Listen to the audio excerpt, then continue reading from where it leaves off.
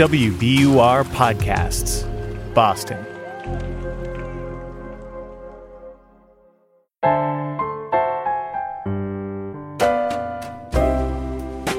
The universe has good news for the lost, lonely, and heartsick. The Sugars are here, speaking straight into your ears. I'm Steve Allman. I'm Cheryl Strayed. This is Dear Sugars.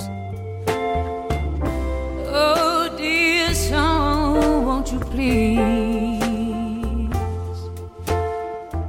share some bittersweet days with me? I check my mailbox every day. Oh, and the sugar you send my way. Hi, Steve. Hi, Cheryl. So I have a story for you. I was 27 years old. I had just moved to Portland, Oregon. I had just finished hiking on the Pacific Crest Trail and came here to make my life anew.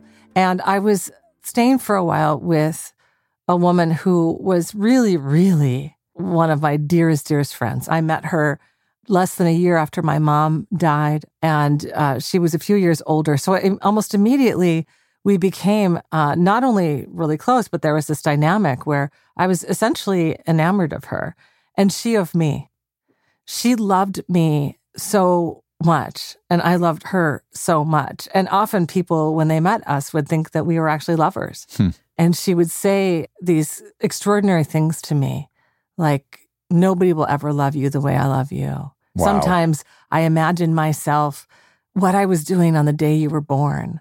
And of course, not only is this exciting, I think, for anyone to hear when they're on the other end of that kind of love, but, you know, now I can really look back and see that I was really needing that particular kind of love because I was an orphan. Mm-hmm. I was grieving the death of my mom. I didn't have a father. I was really alone.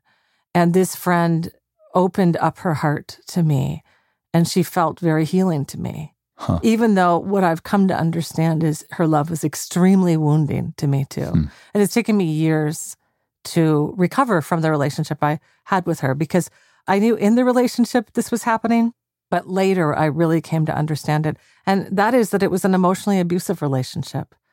And she did a lot of things that, you know, later I could see more clearly were really not in my best interest, that were really destructive and manipulative and controlling.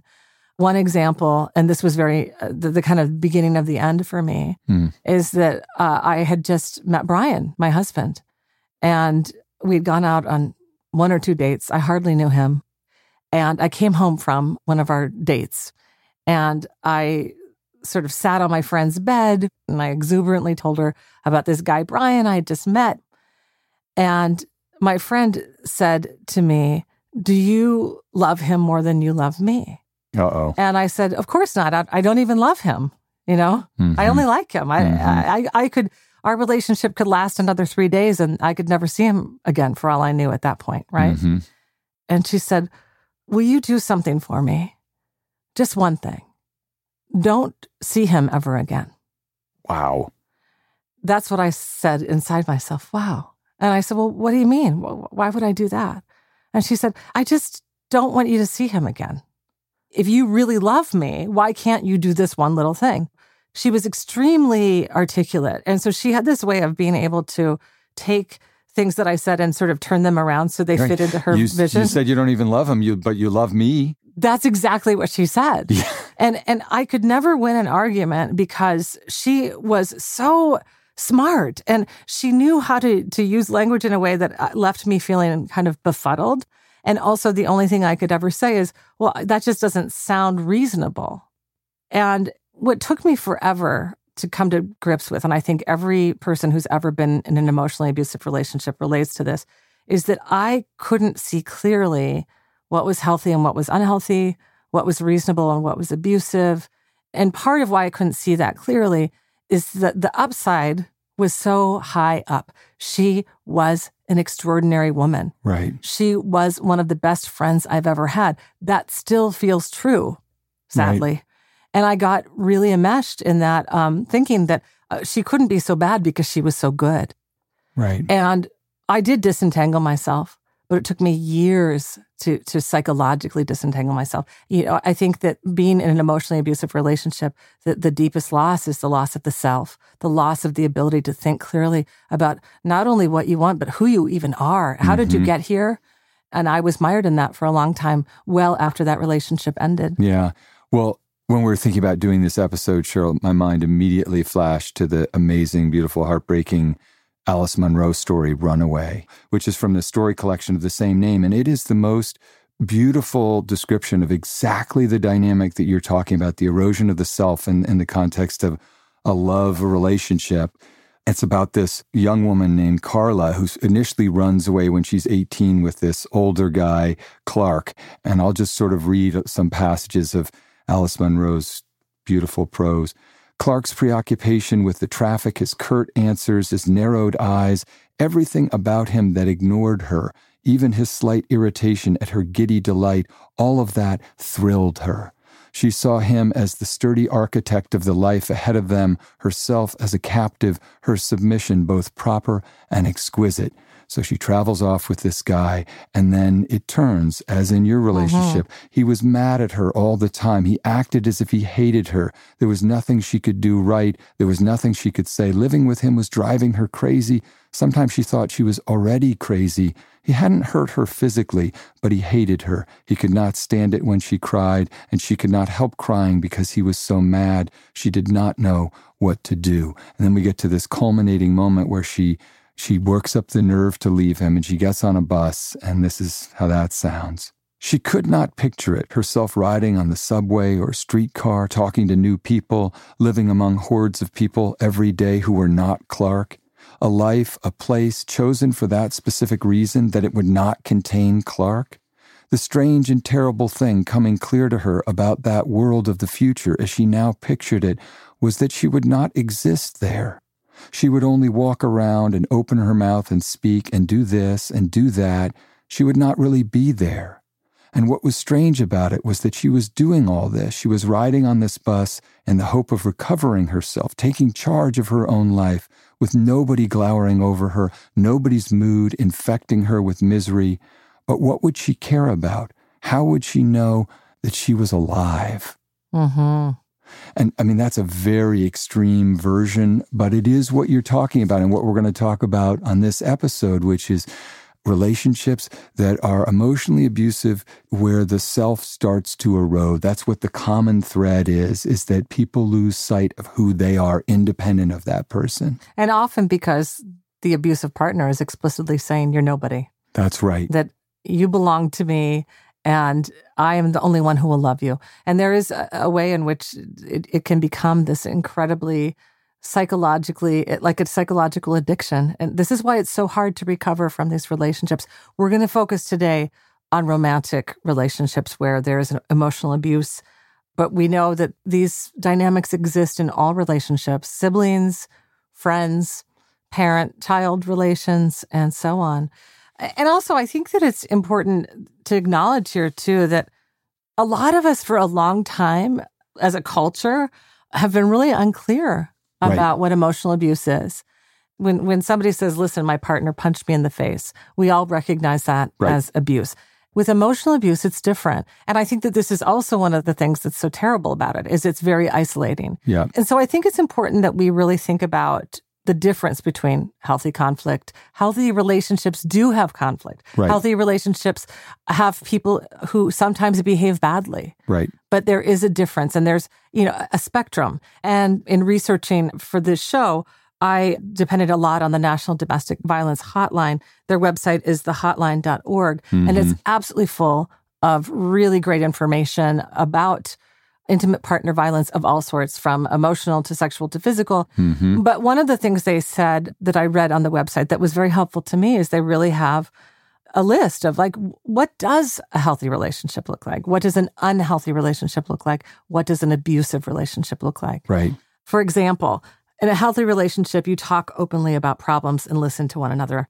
In unhealthy relationships, you don't communicate. When problems arise, you either fight or you don't discuss them at all. Right. In abusive relationships, the communication is hurtful, threatening, insulting, and demeaning. And so I think it's important to do this for many reasons. But the biggest one to me is that so many people in abusive relationships can't see clearly what's Correct. happening. Exactly. Because there is conflict in healthy relationships. There is sometimes disrespect, or you aren't as considerate as you should be of your partner. You aren't communicating as honestly or openly as you should be. And so a lot of times abusers will sort of hide their abuse within this kind of context of like, this is how love is. Yeah. So Cheryl, one of the writers who is really precise and beautiful about this is Reema Zaman. She's an award-winning author, speaker, and actress and artist from Bangladesh. She's the Oregon Literary Arts Writer of Color Fellow for 2018, and she's the author of the forthcoming memoir, I Am Yours, which is available for pre-order now.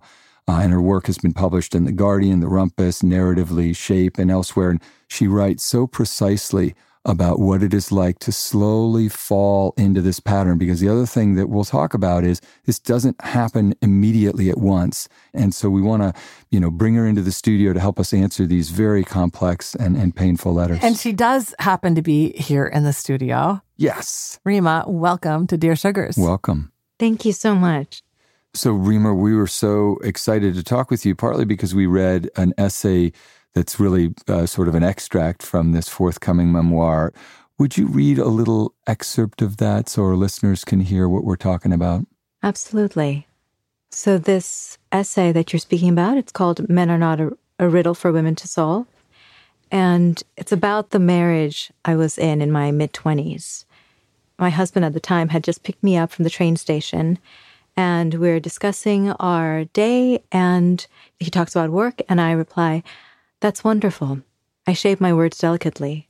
Not too earnest, not too casual.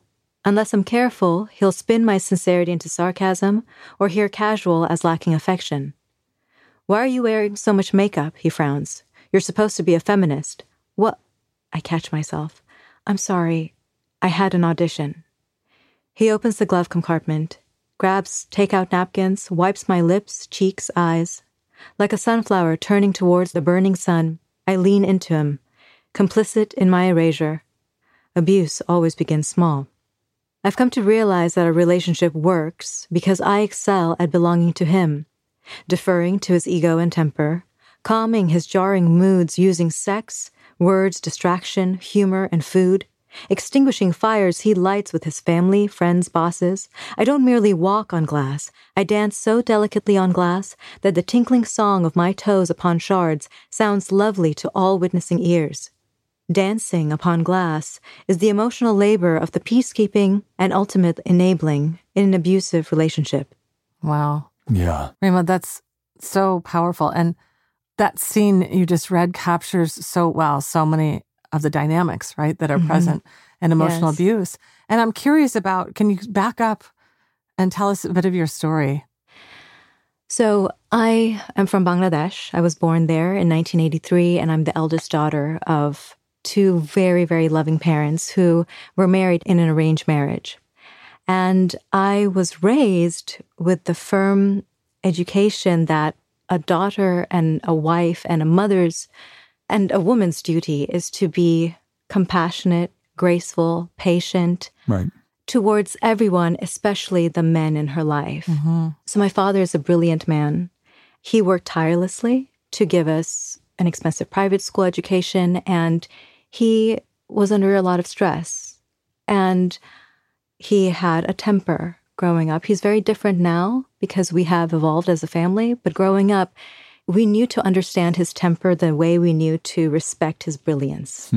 And I was taught that men are allowed a wide emotional girth, that we're supposed to give them allowances to tend to their greatness.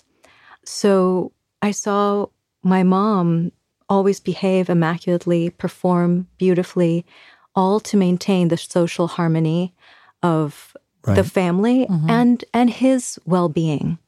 And any demonstration of impatience would be an egregious failure on her part. And so naturally, I grew up modeling my beloved mother. And I have, to this day, a very close relationship with my father. And one of the things I prided myself on growing up is that I would be able to find magical combinations of words to calm him down. And whenever I was able to do that, I flushed with this feeling of achievement, specialness. It was a special kind of intimacy and closeness that only he and I shared. And then compounded with that, my childhood, I experienced a great deal of sexual violence and wound after wound and assault after assault. And what happened was that the people around me neglected to support me or protect me. So I just started to feel like my job on this planet was to be helpful, to be the caretaker of everyone else. And any kind of pain that I went through wasn't significant because I had tried to speak of my pain before and I'd been met with abject silence. So to find myself in an abusive relationship, it was so easy for me to just remain quiet and complicit in that pain for a long time. Right. Yeah. So what about the particulars of this relationship? How did that start? What was it like at the beginning when I assume things were, harmonious and you were in love? It was beyond harmonious. I thought we were a match made in heaven. How old are you at this point? I was 25, and then we got married when I was 26. We got married very quickly. So it's kind of whirlwind. It was whirlwind. He was very charismatic, very codependent, very quickly. He needed me a lot, and I loved that. It gave me such a thrill, and it reminded me of the dynamic I had with my father, of feeling like his chosen apple of his eye. And were there any doubts? I mean, what were the first indications that this relationship was not as healthy as it should be? Right.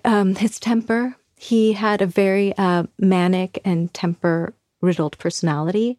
And all of us, his family, my family, we thought it was a demonstration of his passion, his joie de vivre for life. And because I'm a naturally calm and patient person, we thought, well, that makes me perfectly suited for him. Right. He would be the fire, I would be the water. His mother told me that when we first met, you are going to do what none of us else have been able to do for him. Danger. And I was Robinson. given, exactly, I was given that task. You were kind of thrilled by that too. Of course, absolutely. This is familiar, right? It was so familiar. I had That's been sort of flattering. Yes, I'm the oldest daughter. I take care of all the siblings and the parents. And it was so flattering to be given, because he was 11 years older than me. And for his mother to say, you are going to raise him. And I had come from the perfect kind of cultural background where I thought that was a beautiful thing. Yeah. So you have the wisdom of years. You're looking back, you're calling this an abusive relationship. But when did you realize that in the relationship? How did it begin? And when did you start to come to this understanding that you had to get out? So it took me a while because pain and hardship had become so normalized. I was oblivious for a long time until it was so painful that even I couldn't rationalize it anymore. So strangely enough, a year into my marriage, I started waking up with fully constructed essays in my head. And it was as though my inner voice was trying to speak to me. Yeah. And my job was to just sit down and transcribe them. I didn't even have Microsoft Word then because I wasn't a writer. Right. And I would just take it down on my notepad on my laptop. And lo and behold, on my laptop screen, I saw this very clear argument that my inner voice was posing to me. So the more I allowed myself to lean into my inner voice, she started teaching me about the truth of that relationship. She started letting me pick up on, oh, that's not him saying, oh, I'm doing this for your own good. That's called gaslighting. Yeah. Right. And me saying, it's my duty to be patient and nurturing. That's called denial. And all of my money going into his pocket and into our life together, all into our house, into his car, despite the fact that my name does not appear on any lease, on any contract, that's called coerced captivity. Right. And my brain started schooling me, and that was my wake up. When you started having these realizations, did you talk to your husband about them? Did you try to say, listen, this isn't healthy, we need to change? Or was the realization just, this is abusive, I have to get out of here? No, because I was still in love with him. And that's the real tricky part where, so my answer is twofold. Yes, I did try to get him to see what I was seeing, and because my goal was, well, maybe we can heal and recover from this, and this can bring us closer. We were struggling financially. He was out of work. And so I thought, I'm going to give him a chance because he's feeling depressed. And so maybe because he's feeling small, he's trying to make me feel small. And so I did try to get him to just talk, to go to therapy, to read whatever I was writing. And he said no, and he was unwilling. And that was one of my wake-up calls. When your partner is unwilling to be happy, let alone heal and grow stronger together, I realized there's nothing I can do. Right. And I second-guessed a lot for a long time. And because bullies, I believe, they're governed by insecurity. Abusers are governed by insecurity. Right. And so that's why they'll start to attack the very qualities they initially loved most about you. So the things he started to chip away at was my intelligence, my capacity for language, my physical appearance, my youth, my ambition, and my work ethic.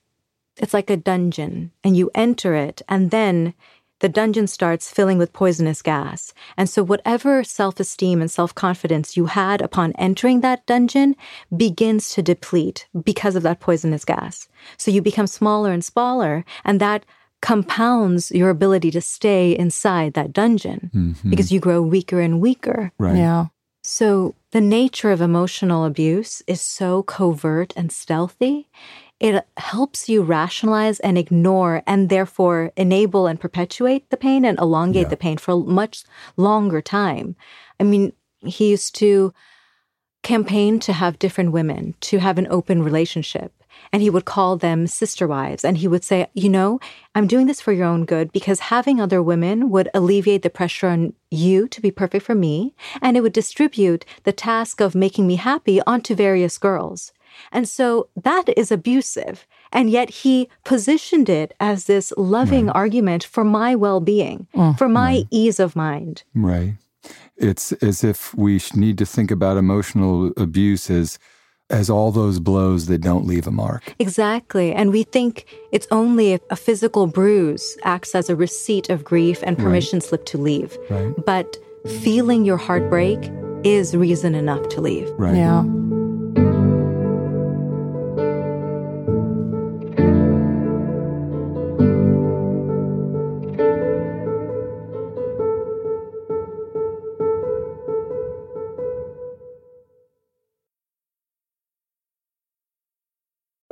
Support for Dear Sugars comes from BetterHelp. If you had an extra hour in the day, how would you use it? BetterHelp Online Therapy can help you figure out what's most important to you so you can prioritize it.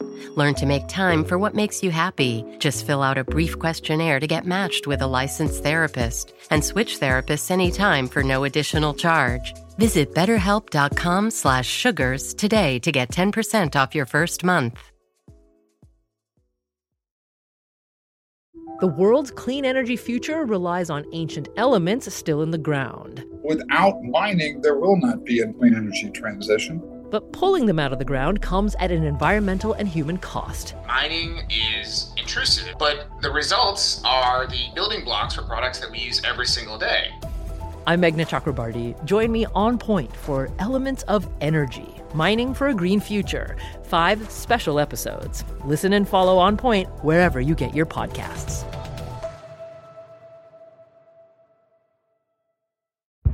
Did you kill Marlene Johnson? I think you're one of the first people to have actually asked. From WBUR and ZSP Media, this is Beyond All Repair, a new podcast about an unsolved murder that will leave you questioning everything. Somebody should be in jail for murdering my sister. A woman who's never been believed. As long as they think I have done this, then they're not looking for who actually did this.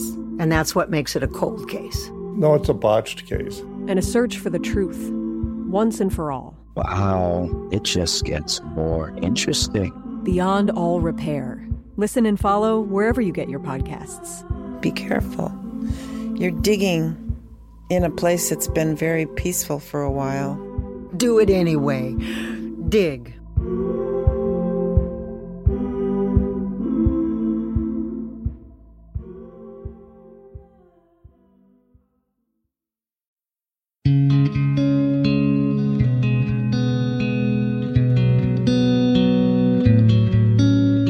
Dear Sugars, 8 months ago I broke up with my boyfriend of 3 years. Our relationship had its ups and very many downs. The ups, we had exciting adventures together. We were very romantic and passionate. He has a great sense of humor, and our sexual intimacy was strong. The downs, I didn't always feel supported and cared for by him. I didn't feel listened to or appreciated.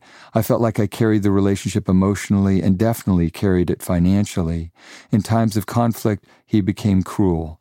The list of things he did is long, but here are some examples. He'd refuse to eat dinner with me and lock himself in a room over something I said, which was always unclear to me. He'd threatened to leave the relationship. He occasionally called me names like bitch, idiot, and slut. These events, which occurred throughout our relationship, made me feel confused, scared, lonely, and hurt. Afterwards, he'd apologize, and I'd push away my feelings of hurt in an effort to fix things. Finally, I couldn't take it anymore, and I broke up with him. He was devastated and lashed out. He said things like, "I can find women more beautiful than you." Later, he'd say I knew he didn't mean the nasty things he said to me. He'd tell me he loved me and beg me to take him back. He still does this. He desperately wants me back. He says he knows he will never find a woman as good as me. I find myself perplexed. How can someone act like this to someone they say is so amazing? How could he treat me like this when he says he loves me? I still find myself believing he loves me in his own messed up way. Recently, things got even more ugly. We met up after not having seen each other for several months. We had sex, and I got pregnant. I was shocked. What 34-year-old gets pregnant by her ex-boyfriend? I immediately knew I couldn't keep the pregnancy, which was a horrible decision to make, since I do eventually want children. During this time, he was awful to me. He told me he'd sue me if I had an abortion. He said that I didn't have a conscience. On the eve of my abortion, he was drilling me about the 2 men I have attempted to briefly date since we broke up. He's since apologized and said he was wrong. He asked to come help take care of me during my recuperation, but I said no because I couldn't bear to be with someone who treated me so cruelly during such a vulnerable time. And yet, I have a soft spot for him still. I find myself missing him, and I ask myself, why? Why would I miss someone who has been the cruelest person in my life? Shouldn't I finally be ready to move on? Sometimes I wonder if my inability to move on from him is a sign that we should give it one more try, though I reject that idea when I consider what it would actually look like. It's hard for me to say I was in an abusive relationship when there were happy times of laughter. I wonder if it's harder for me to let go since the relationship was abusive. Did something happen to my mind? I know this man is not good for me, and yet I feel stuck. It takes so much for me not to call him. Daily, I have to convince myself that I shouldn't be with him. I feel alone in this conundrum. My friends are there, but I feel like their support is running on low. My family and friends never liked him because they saw me getting hurt and upset so frequently. I think they're a bit sick of hearing about my relationship with him, and I'm sick of talking about it. My brother recently said, "I just don't get it. You've been suffering for 4 years from this guy. You're wasting your life waffling. I'm in therapy weekly, but it's not seeming to help. What is wrong with me, Sugars? Why haven't I moved on by now? What else can I try to do to let go of this person? Why can't I emotionally understand what I understand logically?" Signed, wanting to move on, yet resisting. That letter is beautifully written and heartbreaking. Yeah. And it's so reminiscent of the story I know and the story I feel many people do go through. She talks about his charisma, his humor, and the passion he brought into her life, as well as the pain. And I think that synergy, the duality of pain and passion, that is definitive of the emotionally abusive relationship. And that is definitely a reason, a big component in why we remain attached to that. If you've been raised in a way that has conflated love with pain, you will become all the more capable of falling in love and remaining loyal to characters and lifestyles that bring pain as well as love simultaneously into your life. staying inside a relationship. And she says she was with him for 3 years. So even if she didn't come from a background that conflated love with pain, the normalcy she developed with him was love and pain and passion. And, you know, when people say, he is my drug or she is my cocaine, that metaphor is a rather logical and accurate metaphor, because our bodies, in the same way during addiction, our bodies flood with cortisol, stress, adrenaline, fear, and uncertainty, serotonin and endorphins, the fleeting joys, and oxytocin, intimacy. So abusive relationships are addictive because we are going through all of those, that cocktail, that heady cocktail that we become chemically addicted to during substance abuse, exact same cocktail. Well, she says, is my brain different? Right. You know, she's saying, and I hear a lot of shame in her voice. She's shaming herself. Even the sentence, what 34-year-old woman gets pregnant over that? You know, there's no wronghood in that. There's no wrongdoing. And yet I can hear that maybe she has this predilection towards shaming herself and putting wrongdoing on her chest. And the same at the end where she says, what is wrong with me? She literally says, what is wrong with me? And then on top of that, maybe she holds some shame or guilt towards that abortion. And her ticket to freedom is understanding that there is no shame in that. There's no wrongdoing in that whatsoever.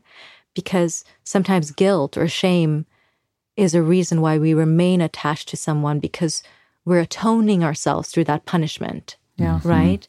I also think that there's some element that she's a healthy, reasonable person. Right. And I know that the impulse can be like, well, we can make this work out. Right. We did have these good times together, and it doesn't have to be this way. And some of this confusion, wanting to move on that you're feeling, I think is rooted not in your dysfunction. I do think that you've, been ensnared in this dungeon that's filled with toxic gases that have indeed altered your perspective about what you should and accept in a relationship. But I also think that piece of you that is healthy, that knows what healthy love is sort of in some ways bargaining, and that you're thinking like, maybe this guy isn't so awful after all. Maybe this was just a hard patch, or I think that what I hear from so many people who find themselves in emotionally abusive relationships, that they still have that toehold in the healthy world. Right. It can be a different way. I think part of even letting go of healthy relationships is letting go of the vision you once had of the two of you together, and that is magnified and compounded and distorted, I think, when you've been in an abusive relationship. Yeah. Absolutely. And that was one of my personal tickets to freedom, was realizing I was so attached to the Jekyll and Hyde of him. And that, if only I did enough to get him, because I so remembered that beautiful love and certainty that we began with, that she talks about with her relationship. And I realized being attached to a memory of that is like being in love with a closed casket. The story has been made. And I had to let go of that hypothetical, the what if only. If he could only be the good stuff instead of the bad stuff, then it would work. But he's not that. Right. He's not. So a couple of things that are important just to try to answer your questions. Please look, wanting to move on, if you will, objectively, at the list of good things about this boyfriend. It is exactly one sentence long. And the list of abuses to which he subjected you, a sense of how unhappy you've been, how undermined you felt, how humiliated you feel to be in this circumstance, how isolated you're becoming from your family and friends. And yet there is a thrill to that. Cheryl, you were talking about this with your friend. There was a thrill to that era that was mixed up in how damaged they were and how good and great you had to be to undo that damage. Absolutely. And there are moments where the abuser recognizes that and says things which feed directly into that narrative, like, I love you like nobody's ever loved you before. Absolutely. Every single abuser will say that. Yeah, of course. And they're feeding that. That's that moment where they're saying, you know what, you're the only one who can rescue me. Right. I am too damaged for anybody else to rescue, and so you can't leave or I'm sunk. It's a kind of hostage situation. It's an illusion of control. Yeah. Actually, Leslie Morgan Steiner, she's a brilliant writer on these issues. And she coined that phrase, the illusion of control. You know, when an abuser says, if you left, I'd die. Nobody understands me the way you do. If you were with anyone else, I would kill them. Things like that. So you think you actually do hold power when you actually don't. Mm-hmm. So one thing my ex used to do is, in the same way that with wanting to move on, he would compare me to other women as if it was this, we were replaceable pawns. Mm-hmm. And he would also say, you're so lucky to have me because my green card was procured through marriage. And he would call me his wife for realsies on days when he was happy with me. And when he wasn't happy with me, he would call me his wife for greensies, to remind me that in his eyes, I had no power, to remind me that I could be so easily and casually erased and maybe even deported. And I had to realize that at the end of the day, we each have a choice between becoming the story we are told or becoming the story we choose to believe. And yes, I have this history of being, told that I'm the world's victim, but I also carry that history of resilience, whether it's as a woman, as a marginalized person, as a person of color. And whichever identity I pledge my allegiance to will become my trajectory. And so for wanting to leave, she is between narratives. She gets to choose now. What's her story going to be? Is it going to be a story of pain? Or is it going to be a story of how she ascended beyond pain? And that, yes, she was in an abusive relationship. And then she chose a life that did not include abuse anymore, that a love that does not include neglect, that she doesn't have to make that compromise because none of us should. That's so beautifully said, Reema. Thank you. Thank you. And so wanting to know, what Reema just said is you're between these two narratives. And so all of the feelings that you're having right now about sometimes feeling like you should go back and sometimes feeling like, maybe it wasn't that bad, or feeling like you're missing the good parts of your old relationship are a sign that you should try it again. Those are not abnormal feelings. They're actually the thing that happens to people when they are in the midst of claiming that new narrative. And also just remembering that this is going to take time. And in the meanwhile, your job is to learn again how to feel whole, how to love yourself. Sometimes it's a very simple thing that will save us in the minute or the day. In my life, when I've struggled, it's often really helpful for me to attach myself to a mantra, just a simple phrase. I'm not afraid, or I can do this. I'm curious if you had anything like that. What did you hold on to, Reema, when you were trying to find your way out? I used to tell myself, only I am the author of my life. That was your mantra? It was. And it felt very audacious to me because I didn't identify as an author back then. So for me to call myself that felt like a triumph in and of itself. Even if I was just whispering it in the privacy of my own mind, I would tell myself, I am the sole author of my life. And every choice I make can be one towards my empowerment or my disempowerment. Wow.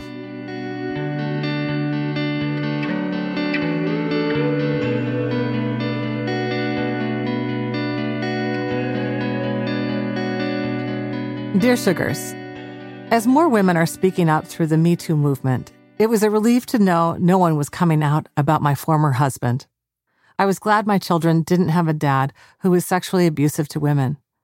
But then my stomach contracted as I remembered all the dismissive things he'd said to me, both during our marriage and after it ended. He said I was crazy and chemically imbalanced. When we went to therapy, he'd tell the therapist everything that was wrong with me. During the 10-year marriage, nothing was ever put in my name because he claimed I was bad with money. When we divorced, he added a clause in our divorce that said I could never say I was married to him or that I'd had children with him. We have 4. After I signed my divorce documents, I literally lost my voice for 3 weeks. Metaphorically, it's taken me almost 20 years to get it back. It's taken me a long time to realize that while I was never sexually abused by him, I was emotionally abused by him, and also financially abused. I stayed quiet because of our 4 children, and also because he's in a position of power. I could tell you many good things about him, too. A few years ago, after he kicked me out of the house he'd given me but never put in my name, he said, I'll continue to support you until you get yourself together. At the time, he was expecting a second child with our former nanny. He has 7 kids with 3 women, and he's called a good father.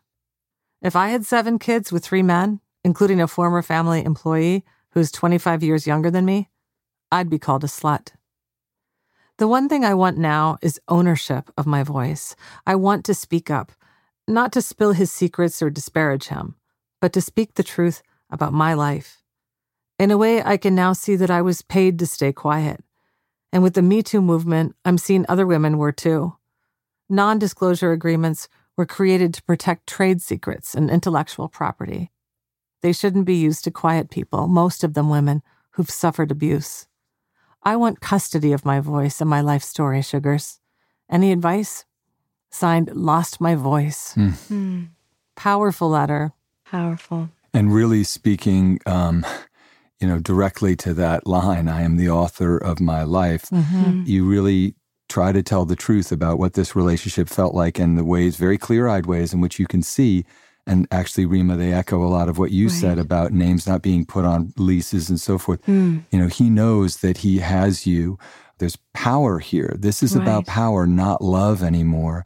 In a way, if you think about it, those non-disclosure forms and agreements are all about concealing the patriarchy's trade secrets and intellectual property, the modes by which an abuser exercises their power and distorts what begins as love or poses as love into really a drama of control and recrimination and sadism often.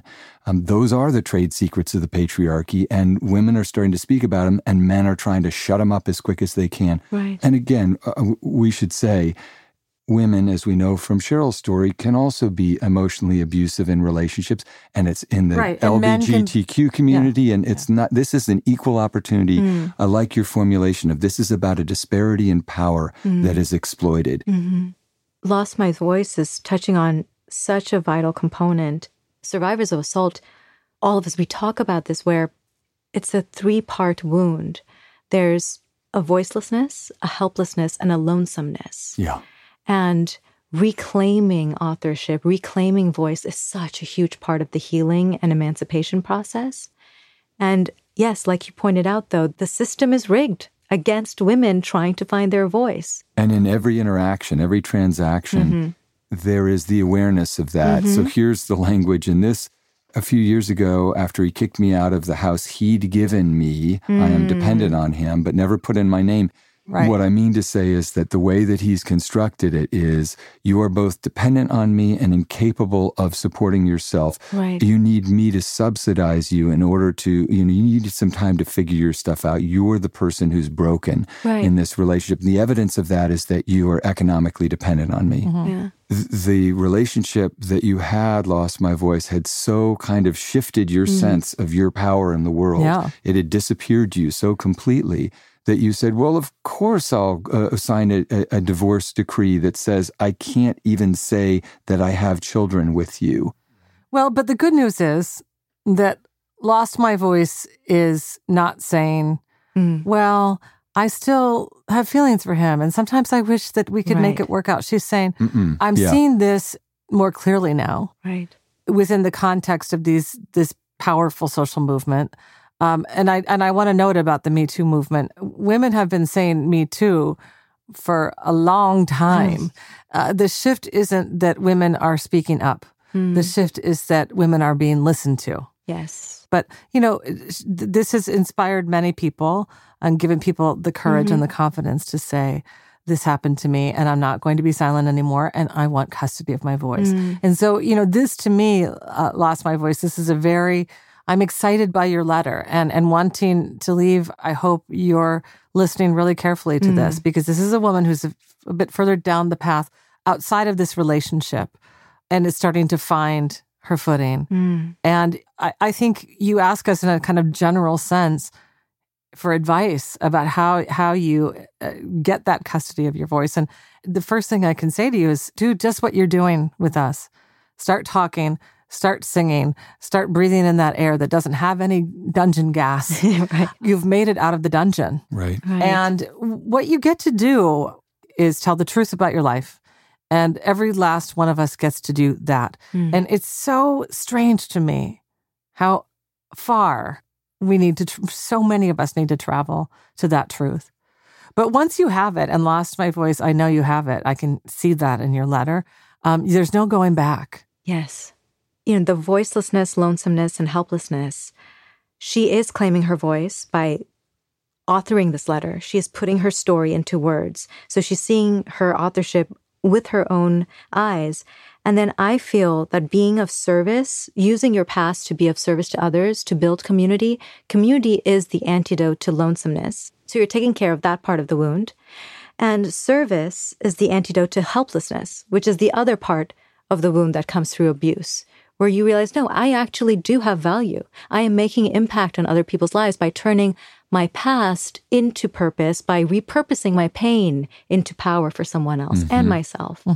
The number of things that you've endured in a long, painful marriage and humiliating divorce and life after marriage feels to me sufficient to telling that story, if you can afford to, in a therapeutic setting.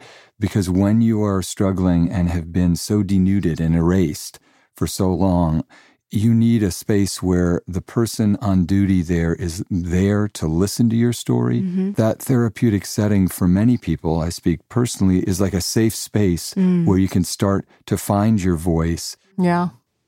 Right. One of the questions, lost my voice, that you don't ask us directly, but I feel it there right under the surface. You sort of allude to it when you talk about how you don't want to spill his secrets or disparage him, but you want to tell the truth about your life. And of course, I think all three of us know this dilemma well. When you write memoir or personal essays, inevitably, you're up against this. In order for me to talk honestly about my life, I have to talk about the people in it. And that's always very complicated. And I think it's much more complicated when the thing you have to say about the person is unflattering and in some cases criminal. When I've had to write about my dad, who was physically, sexually, emotionally abusive, I've had to make essentially, accusations against him without the intent being disparagement, but the intent being speaking the truth about my life. And, what I want to say to you about that, lost my voice, is that so far what you've done is you've protected your ex-husband's reputation at the expense of your ability to live an honest life. Right. And you don't need to do that anymore. One of the things that I remember often when I make that decision to tell the truth is that the truth is an absolute defense. That there are going to be people, when and if you do make these disclosures about your ex, who aren't going to believe you, who are going to think you have made up the story or you have, that you do want to disparage your ex. But you know what the truth is. And you don't need to explain yourself to others. You don't need to convince them of your truth. You get to tell your story. Absolutely. Well, Reema, you have been amazing. Thank you so much. It was an honor and a delight to be here. Not only do we thank you, but we want to say to Lost My Voice and wanting to move on, and all the other letter writers who we heard from, we hope that you've listened to this, that you'll reach out. We'll have a link to this site that really is a precise description of what an emotionally abusive relationship is. So we hope you'll find that in addition to finding your voice. Yeah, the National Domestic Violence Hotline, thehotline.org.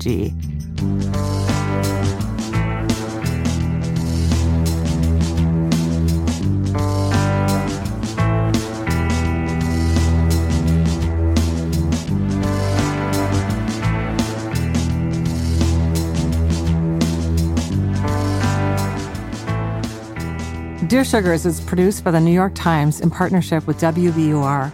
Our producer is Alexandra Lee Young. Our managing producer is Larissa Anderson. Our editor is Paige Cowett. Our executive producer is Lisa Tobin, and our editorial director is Samantha Heading. Special thanks to Stella Tan. We recorded this show at Talkback Sound and Visual in Portland, Oregon, with our engineer Josh Millman. Our mix engineer is Eddie Cooper. Our theme music is by Wonderly, with vocals by Liz Weiss. Please find us at nytimes.com/dearsugars. You can send us your letters at dearsugars@nytimes.com. And please check out our column, The Sweet Spot, at nytimes.com/thesweetspot.